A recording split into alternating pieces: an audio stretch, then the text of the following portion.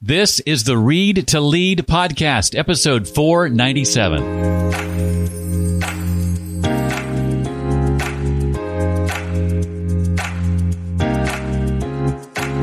Building empathy and building these soft skills, we don't want to do it because it takes time and it takes emotional capital. And quite frankly, I'm screwed up. And so I don't have time to work with your junk too. And so we just create and manifest these organizations that are terrible to work for. No matter how many seminars we attend, books we read, or classes we take that promise to make us good leaders, studies show that an overwhelming majority of employees leave their jobs due to poor leadership. In a society so obsessed with leadership, why are we still so bad at it? Hi, I'm Jeff, and this is the Read to Lead podcast, the podcast dedicated to your personal and professional growth. For I believe that if you want to achieve true success in business and in life, then intentional and consistent reading is a must. That's the first step. Taking what you learn and putting it into action, of course, comes next. Between this podcast and my note-making mastery course, I try to make sure you're qualified to tackle both of those very, very well. Today's book is one I'm very excited to bring you. It's co-written by someone who's been a friend of mine for probably 15 or more years. His name is Chris Mefford, and his co-author on this book is former Navy SEAL Kyle Buckett. Their book is Leadership is Overrated: How the Navy SEALs and Successful Businesses Create Self-Leading Teams That Win. I'll be asking Chris and Kyle about why they say every organization has to learn to kill its leader before it's too late, how each of them defines culture, vision, and values, the seemingly counterintuitive message of self-leading teams needing to follow their leader first, and plenty more. This past Thursday, dozens of members of my Read to Lead community sat in on a private conversation with Chris and Kyle about their book, Leadership is Overrated. In fact, over 100 of those folks got a free copy of the book in exchange for agreeing to rate and review it, share about it on social media, and talk about it on their own blog, podcast, or YouTube video. And in fact, they've been doing that all weekend long, right up to and including today. Already, that same group is geared up for our next book called Read This or Die, written by Ray Edwards with Jeff Goins. And as you might have guessed, Ray and Jeff will join us in mid-November for a private conversation with my community about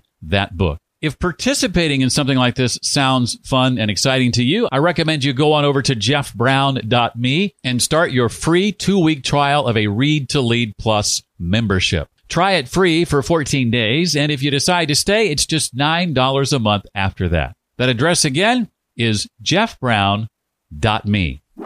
Kyle Buckett is a retired U.S. Navy SEAL and led the advanced training for both junior and seasoned Navy SEALs, ranked number 1 of 9 highly competitive platoon chiefs, and has been instrumental in the business development of numerous Navy SEAL-founded businesses. He runs Culture Force, a consulting company, and is also regularly involved in numerous charities supporting veterans from the Special Forces communities. Chris Mefford is a seasoned, award-winning business executive with over 20 years of experience in marketing. He's been the vice president of the Dave Ramsey organization and co-founded and runs Culture Force, along with Kyle, a consulting firm that promotes intense coaching and training programs to help companies grow and evolve their cultures. Their new book together is called Leadership is Overrated: How the Navy SEALs and Successful Businesses Create Self-Leading Teams That Win. Well, I'm excited to have both of you guys here. Kyle, first of all, I'll welcome you. Thank you so much for being here and being on the podcast. Thanks for having us. We haven't known each other nearly as long as I've known that other guy. Chris, welcome. I'm excited to have you here finally after all these years of doing this podcast.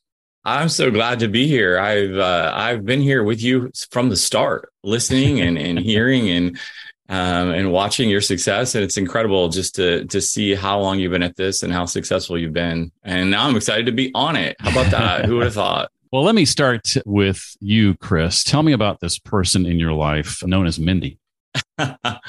Mindy is my lovely wife. She is a Canadian. So she's very nice, but she's also extremely tough. And so that's probably what's kept our marriage together for 30 years. And likewise to you, Kyle. There's an important person who goes by the name of Candace, if I'm not mistaken. That's right. I call her my Spartan queen. She really is. She keeps us in line and in shape. And before a major decision, I look over at her before I kick the problem into the large hole, as it were. And she gives me that. She gives me that Spartan queen nod, and I go, "Okay, we're doing this. We're doing this." Well, you guys say in the book that the problem is not just with leaders; it's how we've come to think of leaders and also the teams who follow those leaders. I'll start with you, Chris. Who ultimately did you guys write this book for? Yeah, that's a good question. And let me start by just saying that we went into this book thinking we wanted to write a book specifically to encourage leaders to become better, work on their culture, et cetera. And as we got into it, what we realized was the entire leadership industry is class structure gone bad. It's broken. And so let me back that up with some stats. We spend $66 billion a year in this nation on leadership development. That's workshops, conferences, books, what have you. And yet year over year, survey after survey, whether it's Gallup, whether it's Forbes, 85% of those surveyed hate their boss. And so our question we started to ask was, why, if we're spending so much money on leadership development, why, if we're a country so obsessed on the topic of leadership, why are we so bad at it? Why do 85% of the people hate their boss still after all these years and all this money being spent year over year? And so we started to ask those questions. And the first third of the book is really about, hey, let's just talk about the industry itself. Let's talk about the problems. Let's talk about where we see some room for improvement. And then we get into it. But so we wrote the book, really, one, pick a fight with the leadership industry. You guys are responsible for this jacked up thing that we have today. And you're responsible for the waste of this money. And there's the very little return on investment happening. And so we decided to tackle that. And then from there, I've worked at a company, Ramsey, we were voted best place to work for 7 years while I was there. I'm at a place in San Diego. We've been voted best place to work for 9 years. What is it these companies do that is so different that their people love it? They come into work every day joyful.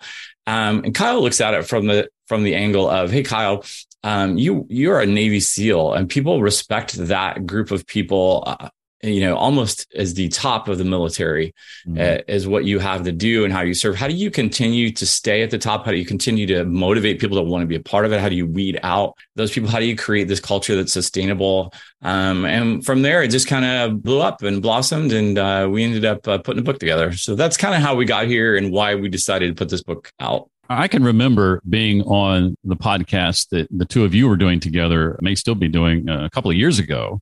And you posed a question to me along these lines of leadership being overrated. And I remember struggling with the answer to that question. And I remember thinking at the time, what do you mean leadership is overrated? I mean, I'm a leadership fan, leadership geek. What are you talking about? Well, now I have the book. And so do about 100 other people in my community who, at the time this interview is being published, have read it and have just met with the two of you themselves. And early indications to me are, I'm really digging this. That's, if I could summarize everybody's feelings about it so far, it would be that. And I concur. I'm right there. I'm right there with them. Kyle, let me go to you next. Why do you say that every organization, and this kind of goes to what I was just saying, has to learn to kill its leader before it's too late? I mean, those are some strong words. Yeah. And we in corporate America, we are so terrified. We are so terrified to be replaced. We're so terrified that the individual that is working for us, a direct report, is going to take our job. And it's actually the exact opposite, right? And what we started focusing on, and I started telling Chris about, was this very unique thing that we do in the SEAL teams, which is, in training exercises, while we're running around a village, a fake village or a fake jungle or fake urban environment, practicing a mission, getting ready for, a direct action mission or what have you, we will often go and walk over as a trainer. We'll walk over to the chief, the tactical lead that's in charge, the officer in command, the troop commander, whoever, one of the leaders. We will often walk over to that individual and, whisper in his ear, hey, you just took a gunshot to the head. You're now down, play dead. And what that allows us to do in a training situation, it allows us to see a couple of things, right? It allows us to see what happens when the leader is now killed, right? How does the organization as a whole now vibe? Does the next guy in charge, the next guy in command, does he step up? Does he rise to the occasion? Does everyone understand very quickly who's in charge, who now takes ownership of the situation? And it also enables the individual that's now playing dead, if you were, it enables that individual to step back and go, hey, how good of a mentor have I been to John Doe? Right? Like, how good of a mentor have I been in raising this individual up, in training this individual, in empowering this individual, and entrusting him with responsibility? Have I been doing a great job? Or have I been doing a very poor job? And so the reason why we say, it's an exciting and awesome experience to go through, killing the leader per se, is because you get to experience all of those things when something is not on the line.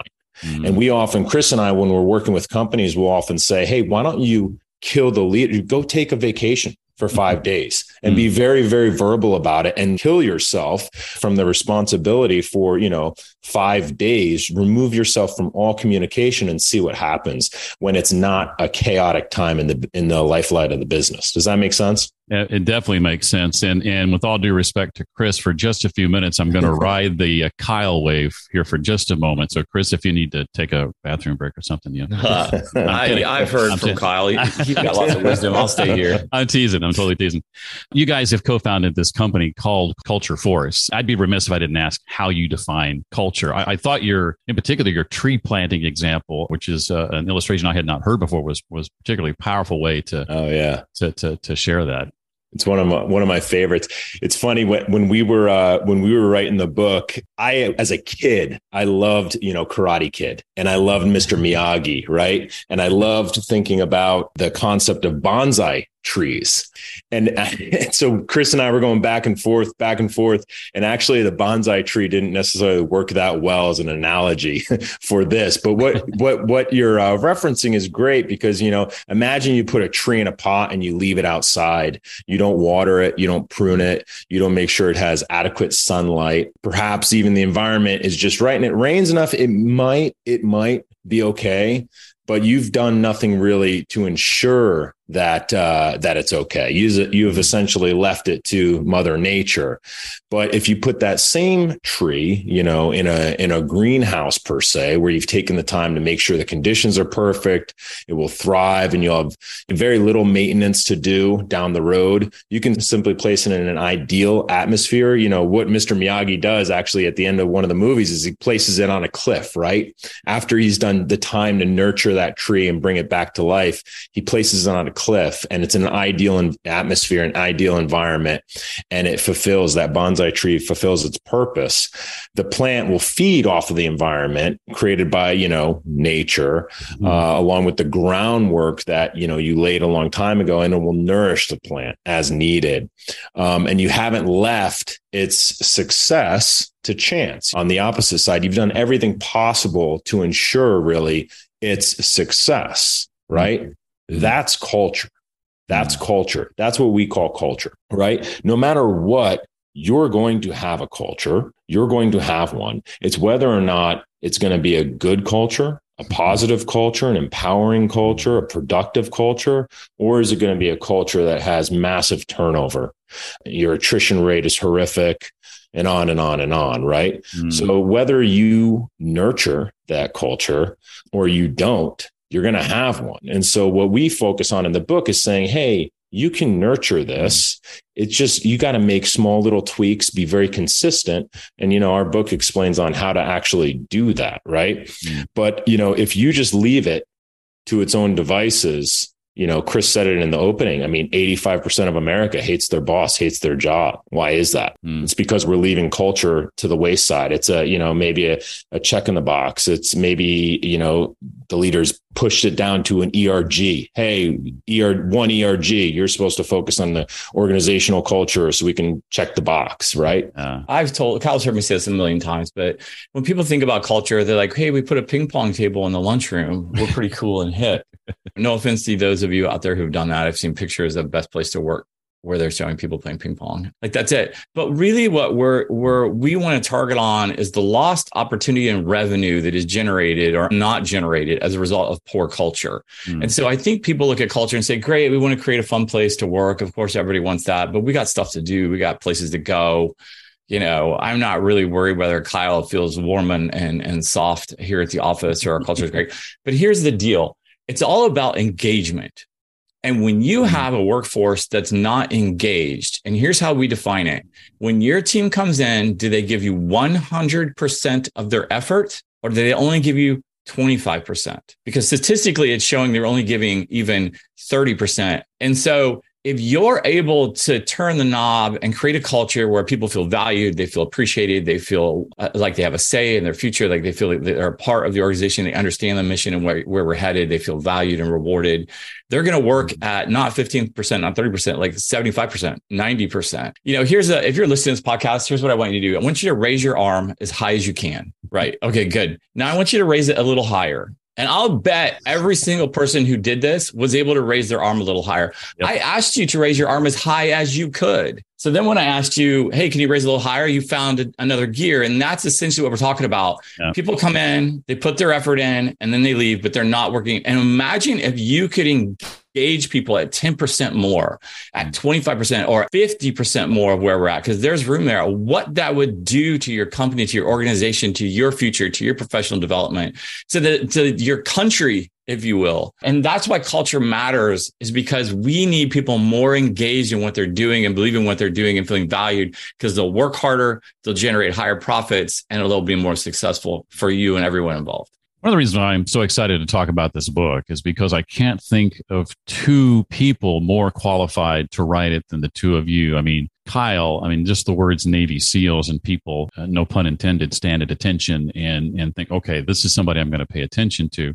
And Chris, having worked for Ramsey and then also for the company most recently in San Francisco, and hearing about the consecutive years of best place to work for, obviously you've impacted that. Obviously you've had something to do with that. That's not a coincidence. So kudos to you guys for taking all of that wisdom and knowledge and putting it into a relatively, I would say, short, but chock full of wisdom book. Short in the sense that most leadership books are bloated and far too long. Or maybe this is an anti-leadership book, I guess. It is not that, for sure. Thank you.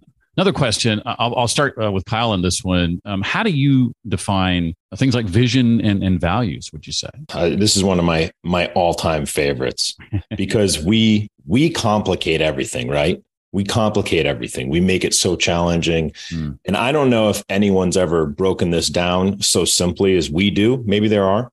But, I focus on values being, who do we want to be? Those are our values. Like, who are we striving to be as a team, as a department, as an organization? Who and what do we want to be? Right. And then vision is, where are we heading? And when you focus on, hey, who do we want to be?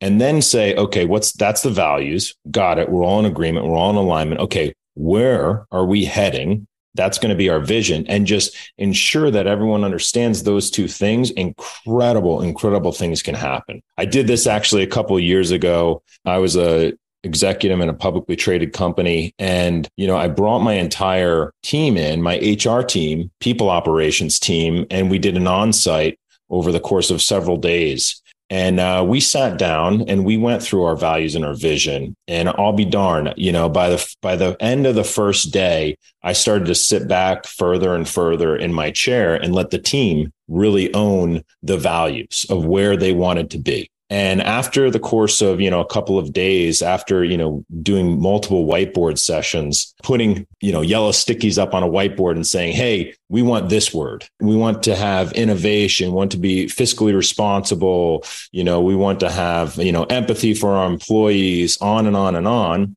All the words that you've heard, right? Side note, real quick, whatever your values are, you own them. They're on you, right? But I was very proud of our team because for an HR team, after several days to really own it, all 15 people were involved, from the junior recruiter all the way up to myself. Everyone was involved, right? And for them to land on the following two words, I was just blown away. And the following two words for their values that they landed on was integrity and innovation. For an HR team to land on the word innovation, I was blown away, right? A people ops team to say, hey, we want to be truly innovative in our practices. We want to be truly innovative in our onboarding. We want to be truly innovative in our compensation philosophy, and on and on and on.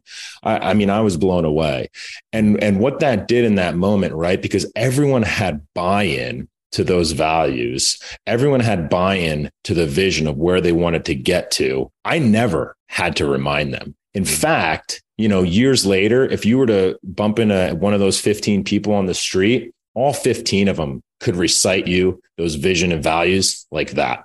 And I never, ever had to remind them of that, because guess what? They came up with them. Would you add anything to that, Chris? I think that, sometimes we think of values and things like that, or these are cute things that people put in the HR handbook, or we might have a plaque on the wall. And I think, that's great if you want to do that, but really you should focus on these are your non-negotiables.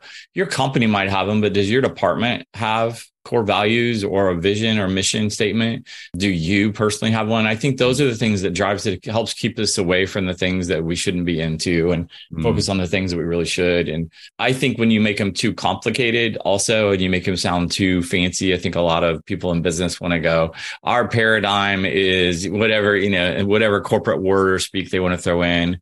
My favorite mission or vision statement was from Walt Disney. We make families happy. And, if this doesn't make families happy, then we don't do it.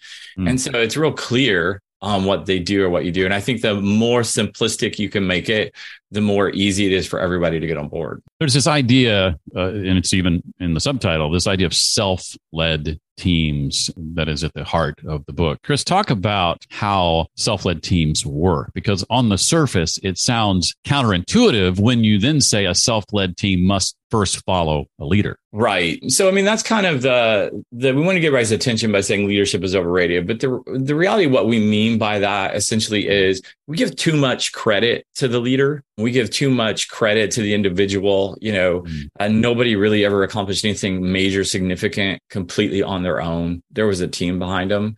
And yet we ignore the team and we focus on that leader because we need someone to sort of take ownership and push people and lead people. But the problem is today, too many leaders lead out of straight up authority. It's I'm in charge. I make the shots. I make the call, and they don't pour into the team. And we see that, if we go back to the statistics I shared earlier, 85% of those people surveyed hate their boss. So it comes down to the fact that, self-led teams are something we want to focus on. Let's take the onus and the focus off the leader and put it back onto the team itself.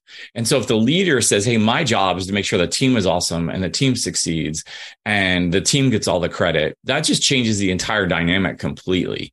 But whenever we say you're the leader, go off to your leadership training conference without your team and come back and then tell your team how smart you are now, or we'll elevate you into leadership without giving you any kind of training. And your team was like, man, this guy was a jerk, but he was the best salesperson or the best production person. And now he's leading us just because he was, that kind of thing lends itself to going, okay, let's take the onus off the leader. Let's focus on the team. And when you create a team that's self-led, you can do amazing and incredible and fantastic things. I always joke, it's not really a joke, but you probably have a hard time, most people, naming a single Navy SEAL, but I bet you've heard of SEAL Team 3 or SEAL Team 5. And so those are the teams that get the most significant kind of wins.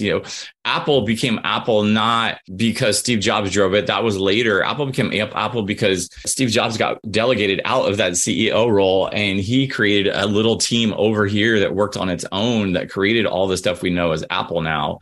And he did that because he said, give me a nimble team, a quick team that I could do. I think you and I have talked about a book. I forget the name of it, but it was essentially Steve Jobs kept the meeting small. Don't bring people from your team to lead portions of the meeting on your behalf. You come ready. We're going to keep this meeting small and nimble, because the smaller the team, the better that they are at reacting and moving. And when we focus on motivating that team, then they can do and accomplish amazing things. Yeah. And Jeff, it goes to the point of starting, right? Like you have to start. Someone has to start, right? But, we focus on the principles of giving that leader the opportunity to actually build and create trust, create processes around, hey, how do I now structure a self-led team? How do I hire for a self-led team? How do I build this self-led team? And we fully understand everyone has to start somewhere, right? But we focus on saying, hey, at what point can you now go and start really crafting this? And we believe it is really from the beginning. Chris, in a sort of post-COVID world where so many companies, so many people are working remotely, how much does culture still matter in that environment? Well, Jeff, this is a good question. So I'm working with a company now. Their name is TCW Global out of San Diego, and they are an employer of record. And so what that means is they take on all the employer stuff. They'll hire your team, they'll onboard your team, they manage payrolling for your team, they'll oversee all the benefits for your team. If you get sued, it's the lawsuit that they manage. So it's really a massive protection. That out there, one, to say, hey, you guys should look into TCW Global because it's an amazing company if you're interested in that. But two, with 15,000 contingent workers all over the world working remotely, we have quite a bit of data. And that data says that remote workers find it harder to be fully engaged with their company that they do work for. But if you can get them on board and help them focus on the culture and make them feel like they're more a part of the team and that there's a culture there for them, just like the people on the ground that come into the office every day, that they are significantly more better performers overall. And so even if you're remote, culture matters, because honestly, while we enjoy sitting in our offices at home and doing our work at our own pace, we still feel isolated. We still want to feel like we're part of something bigger than ourselves. We still want to be proud of the company or the person we're doing work for. And so in that regard, culture matters probably twice as much. Chris, talk to me a bit about your view of empathy. I think sometimes people view empathy as weak even. Is empathy something that can be taught, and is it weak, or is it something else? Brene Brown had a TED Talk. They delved into this with over 120 million views. And I suspect that was more than just women who were looking at that. And I think when we look at empathy as leaders, we always want to think of the hardcore CEO up in the penthouse floor who's telling people everything and, explaining how to do things and firing people. And the reality is, you can get a lot further in life if you focus on the soft skills, and that's being empathetic.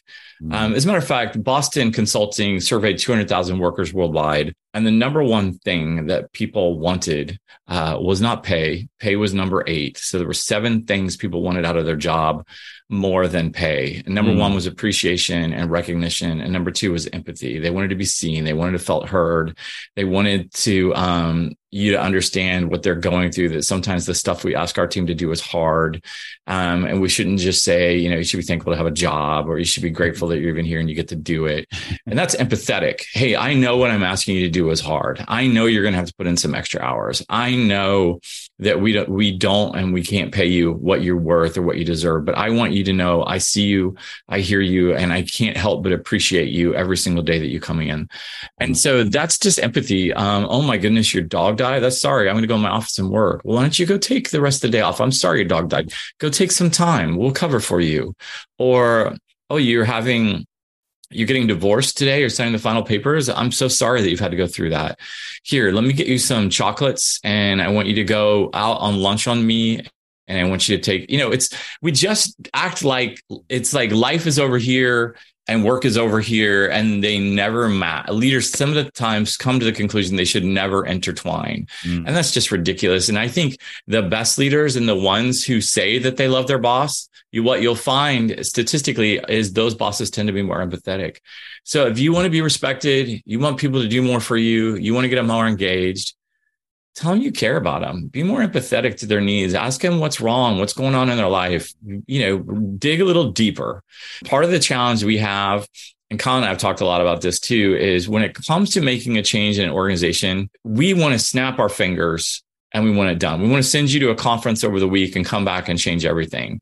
And the truth of the matter is, the reason it's so hard and the reason that so many people still find frustration day in, day out is because it takes emotional capital and it takes time. I can't just tell you what to do. I have got to build a relationship with you. Then I have to be invested in you. And then I have to care about what you're going through and what's happening. And it's just easier for me to say, I'm your boss, just do what I ask, then put that energy in. And here's what Colin and I talk about. You can go through Hell Week as a Navy SEAL. And we often think, wow, I made it through Hell Week, he's a Navy SEAL. But Kyle will tell you, it takes often 2 years before you become a full-fledged SEAL. It takes time. It takes effort and building empathy and building these soft skills. We don't want to do it because it takes time and it takes emotional capital. And quite frankly, I'm screwed up. And so I don't have time to work with your junk too. And so we just create and manifest these organizations that are terrible to work for. Yeah. And, to your point, Jeff, is can it be taught? Absolutely. I beat myself up in the book and I talk about a period of time where I was not a parent. I didn't have any kids. And there were guys in my platoon that had kids and I wasn't fair with them, right? Like I was mission first. I was focused on the bottom line. I was focused on the objective and I was not empathetic to their needs of being fathers and trying to be good husbands and take care of their family. And lo and behold, fast forward years later, I become a parent and I look back at that time and go, oh, what a knucklehead I was. And how I did not respect, all of the burdens that they had as parents. And that being said, on the flip side of it, to the point of being taught, right? What many will find out once they start, to Chris's point, being more and more engaged with the individuals is that the world's a wonderful place and people are amazing. And when you're actually engaged and you start finding out what really drives people, we talk about this in the book, what drives people and what motivates them, you get into some really, really interesting conversations. I mean, this world's amazing and people are amazing and everyone's individualism is amazing. And understanding, for example, right, one of my FP&A members was a quiet, behind the scenes violinist, a concert level violinist. And I never would have known that if I hadn't just had a moment or a walk around a pond with that individual until like the 23 minutes into the conversation, right? To find out and discover new things about amazing people. So I think once you, to the point of can it be taught, I think the more and more you do it, the more and more you find out real new and exciting things about the individuals that you're spending 40 or 50 hours a week with. Yeah, it gets more and more interesting and it can be taught. This next question dovetails nicely with my empathy question, I think, and that's a question related to communication styles. And I want to start with you, Chris, because one of the organizations you used to work for, Ramsey Solutions, it's now called, is famous for being really, really good at this and understanding, what someone's style is and Myers-Briggs and et cetera, whatever tests if you want to call it that they're using these days. Just understanding how the person you're speaking with receives information as much as anything else. Talk about what leaders and teams need to understand about dealing with the differing communication styles that inevitably make up that team. So typically, I don't want to hire people who communicate just like me because I can be terrible at communicating in this regard. I just give me the details, just give me the bullet points. I'll make a decision and we go off. There are those people I need around me who manage details and they need to coordinate things and they need all the information to make it tactically possible for us to do the things we want to do. And if I asked them to talk like I do, it would shut their brains down because they're just like, I don't have enough information to give you everything that you need. And so, yeah, we use the DISC, we call it a DISC personality profile, but the reality is it's just a communication tool. And it's whether you're a D, an I, an S, and a C, dominant, influencer, I think it was like compliant, or I forget all the SCs, but the S was more of a steady, regular person who comes in every day, doesn't really create any drama. They just do their job. They're amazing, reliable. They're really good with relationships. But understanding the different components really makes a difference. So I had a gal who worked for me. Her name was Krista. I went into my boss after she'd been there about 6 weeks and say, hey, Krista's not working out. I give her stuff to do. She sends me emails back with like 50 questions. By the time I answer all her questions, I might as well have just done the project myself. And he looked at me, and I was ready for him to go, okay, let's figure out what to do. He looked at me and said, she's not the problem, you are. And I was like, what? He's like, you're just not talking to Krista in a way she needs. You're asking her to do something and manage all the details, but you don't give her all the stuff that she needs. So here's what I would recommend. So I took his advice. I called Krista in and said, hey, Krista, this really isn't working because you're giving me all these questions. I'm doing all the work, blah, blah, blah. I said, how about we do this? How about we meet in the middle? I'll bring you in earlier. I'll give you more information from the start, but you have to take that information and then ferret out a bunch of stuff and run with it. And she said, okay, I can do that. And it was the beginning of a wonderful relationship for 6 years. Wow. And I think back, I was just going to let her go because she didn't communicate like me. And she was exactly what I needed, but I didn't want to take the time initially to communicate in a way that she needed for us to be successful. And I blamed her for it. And I wonder how many people out there who do the same thing. It's not about me. It's about you. Again, leadership is overrated. Focus on the team and you won't go wrong. And so you have to really be intentional about that. But understanding people's communication style is really, really important. There are different ways to communicate. And if you're mad because somebody doesn't communicate the way you do, well, you have to ask yourself if you should even be a leader, if that's what triggers you. Kyle, I want to get you in here because, when I think militaristic communication styles, I think command and control and yelling and screaming. And what Chris just said, based on my limited knowledge of the military, having never served, doesn't seem to jive with what I know about it. So set me straight if I need to be set straight. Chris and I actually joke about this. If we could create a magic little pill, we would be approaching $500 million or $1 billion valuation. And for real, I do mean that sincerely, meaning, we work with several organizations and charities that focus on military and special forces transition into the workforce. And what I joke about that magic pill is if I could give that pill to all of the executives that are coming off of 20, 25, 30-year careers in special forces, and I could give them a pill that would help them understand civilian corporate America vernacular overnight, and Chris and I could take a small slice of the pie, we would be very wealthy individuals. And the reason why is because a lot of people thinking of, Navy SEALs, I'll use us as an example, right? They think of us as running around, blowing stuff up, shooting bad guys. And we do that. And we do it very, very well. But we also run the enterprise, right? We're also overseeing our budgets. We're overseeing our training and curriculum development. We're overseeing infrastructure development, military construction projects, and on and on and on.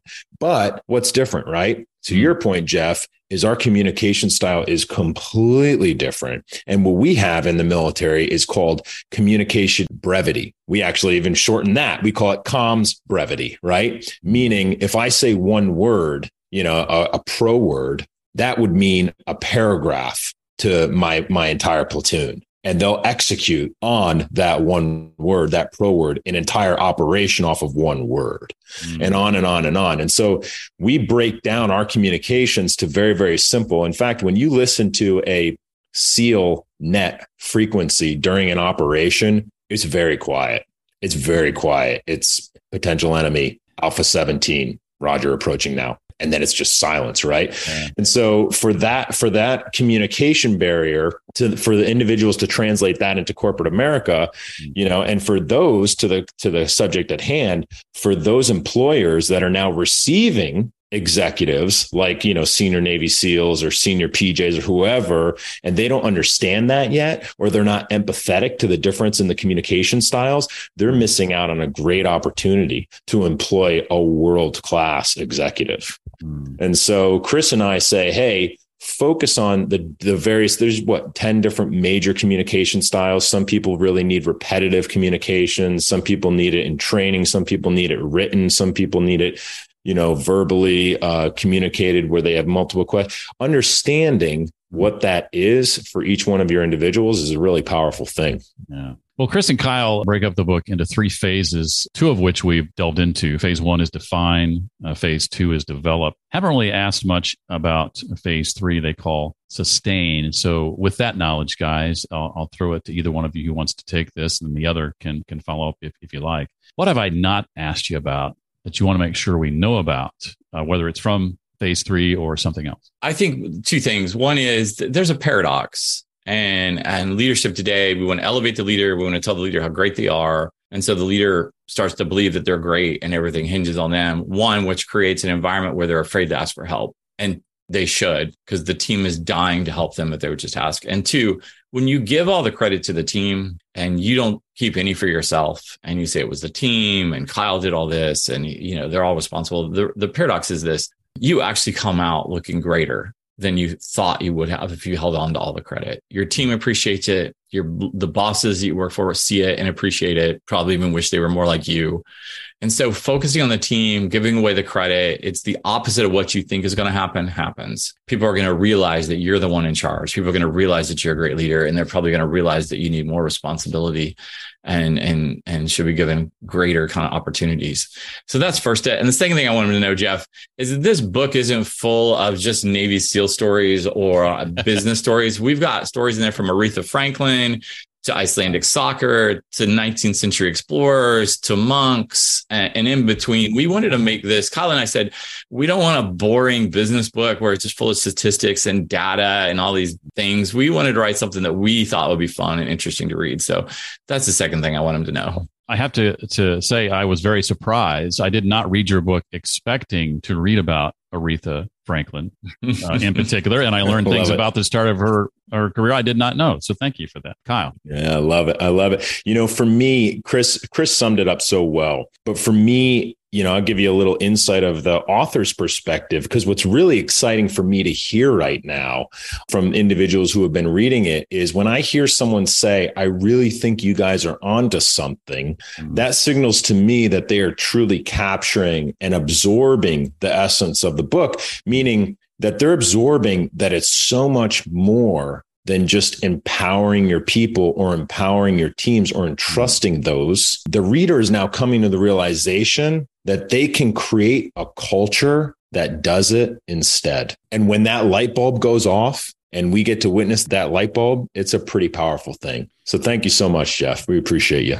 My pleasure. I've got 2 brief questions I'll ask, not directly related to the book, before we wrap it up. And in the interest of time, I'm going to ask if each of you could keep your response to this next question to 1, meaning 1 book. If you could recommend 1 book, Kyle, 1 book, Chris, that you would say has shaped your life and or career the most, what would it be? Chris, I'll start with you. This one's easy. It was Seth Godin's Linchpin. I'm not even sure I finished reading it. I'll be honest with you. I got to this part where he asked the question, when you ask most leaders, what do they want from somebody on their team? They'll say, I just want somebody who shows up on time, does their work, and doesn't create any drama. And the next sentence is what changed my life. He said, the problem is those people never get promoted. Now, I think what he meant was you should probably still show up on time. But the people who don't challenge the status quo aren't the ones that are going to drive the company forward. And I was in a place where I'm like, I'm just going to come in, put my head down and do what I'm supposed to do and make everybody happy. And then I'll just go do my own stuff, which created an environment where I didn't like. And then I said to myself, I can't do it. I won't move ahead. And I sent an email off to my boss's boss, not talking bad about my boss, but saying, hey, here's a project I've been working on. I really think we should all discuss it. I think it's really important. And I can point to that day specifically where that changed the entire trajectory of my career, because that boss responded, let's get together. What a great idea. My boss came to me and said, well, why didn't you take it to me first? And I was like, I have been. I didn't know what else to do. You're always frustrated. And from there, long story short, I ended up getting promoted and taking my boss's role out of that. But, Linchpin really changed me because it helped me understand, hey, what's it take to be an invaluable, indispensable person on the team? Wow. What about you? Well, I would be remiss if I didn't fully admit that it is the Bible. But for this audience, I will focus on more something along the lines of a professional. And, for me, it is The Goal. I don't know if you ever read that book. It's an older book. It's an incredible book. by Elijah Goldratt and Jeff Cox. I think they wrote it. I think it's like on its 30th edition. Yeah. I think it was originally published in the 80s, but it walks through an individual with a plant manager whose factory and his marriage are failing. And to revitalize the plant, he follows, piecemeal advice from some elusive former college professor who teaches, for example, that reduction in the efficiency of some plant operations may make the entire operation more productive. And it's a wonderful read. It's a very entertaining read. It's actually an even better. The Audible on Amazon is phenomenal. It's very entertaining. So I really enjoyed that. Recommended for anyone who's in the interest of the state of the American economy, for sure. Jeff, I want to change my vote to read to lead was the buck. Oh, that's true. That's true. I'm sorry, Jeff. I missed that from the start. Sorry. Yeah, I was trying to fish for that, but it just failed miserably. Going back to something you said earlier, Chris, I was very much a rule breaker and pushing the envelope. And my last job got promoted 6 times in 13 years until I did it one too many times. and that's why I'm here. So you do need to be careful with that and how you communicate. And I got I would say a little too big for my britches at some point. Last question. We have just a few minutes left. I want to ask you a personal knowledge management related question. I have a course called Note Making Mastery, helping people to, first of all, sift through just a plethora of information they're bombarded with on a daily basis, how to organize that, what to keep, what to ignore, how to make the most out of it, how to do something with it at the end of the day. Any tips or strategies either of you use with regard to managing your personal knowledge? Well, this is right up Kyle's. This is his baby, but I will share one thing. What I've noticed is if I need to remind myself of something and I write a note, whether it's I put it in my phone or I talk to text to say, remind me, or an email, what I think can help everybody is sometimes we'll jot something down quick and send it. And then stop me if this sounds familiar. We'll look back on it and go, what in the world was I talking about? What did I need? And so the trick is I take an extra few seconds to write exactly like a full sentence of what I want to do and why that's important. And I've stopped forgetting why I wrote those things down. And it helps me stop kind of missing the details. You're writing your notes, as I say in the cohort, for future you. You're giving them context so that when future you comes back to them 6 months later, future you knows what the heck's going on because future you is somebody else. And so we need to write our notes from the standpoint of as if we're writing them for somebody else. Kyle, what do you got? I'm very, very specific in my note taking. If you ask Chris, he'll tell you I don't go anywhere I literally do not leave the house without my Remarkable 2. I think you Google Remarkable 2, you'll find it.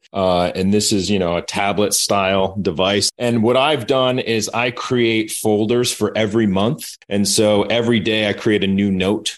September, 22nd is the note, and I'll have pages. And what's so great and how I've cataloged this is I could go back to, if I were to go back to the week of going public of our IPO, and I were to go into, a Tuesday on that day, you'll see I have 32 pages of notes and I can find those. And what's so great about the Remarkable 2 is I can find those in a matter of 6 seconds, really. And so that's why I love this tool. I'm a massive note taker. I'm penciling away in every single meeting, including this one.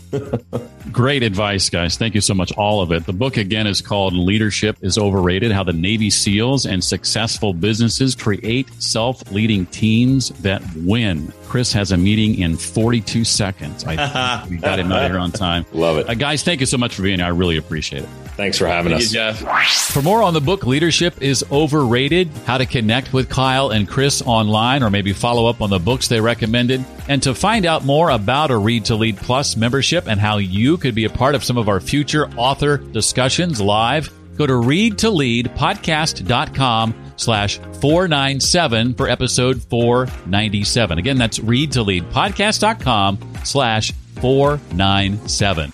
Hard to believe we're just 3 weeks away from episode 500 of the Read to Lead podcast. What are your thoughts about episode 500? Should I do something special? Should I take a look back at the previous 10 years of the podcast? Maybe a solo episode? Or perhaps, like all the rest, another interview with a fantastic author? What do you think I should do? Send me your feedback. Jeff@readtoleadpodcast.com. Well, that's going to do it for this week. Hope to see you next time. Until then, as always, remember, leaders read and readers lead.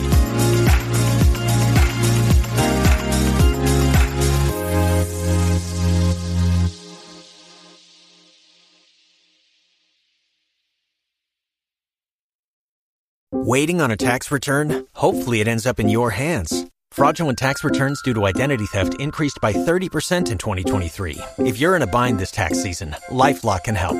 Our U.S.-based restoration specialists are experts dedicated to helping solve your identity theft issues. And all LifeLock plans are backed by the $1 Million Protection Package. So we'll reimburse you up to the limits of your plan if you lose money due to identity theft. Help protect your information this tax season with LifeLock. Save up to 25% your first year at LifeLock.com/aware.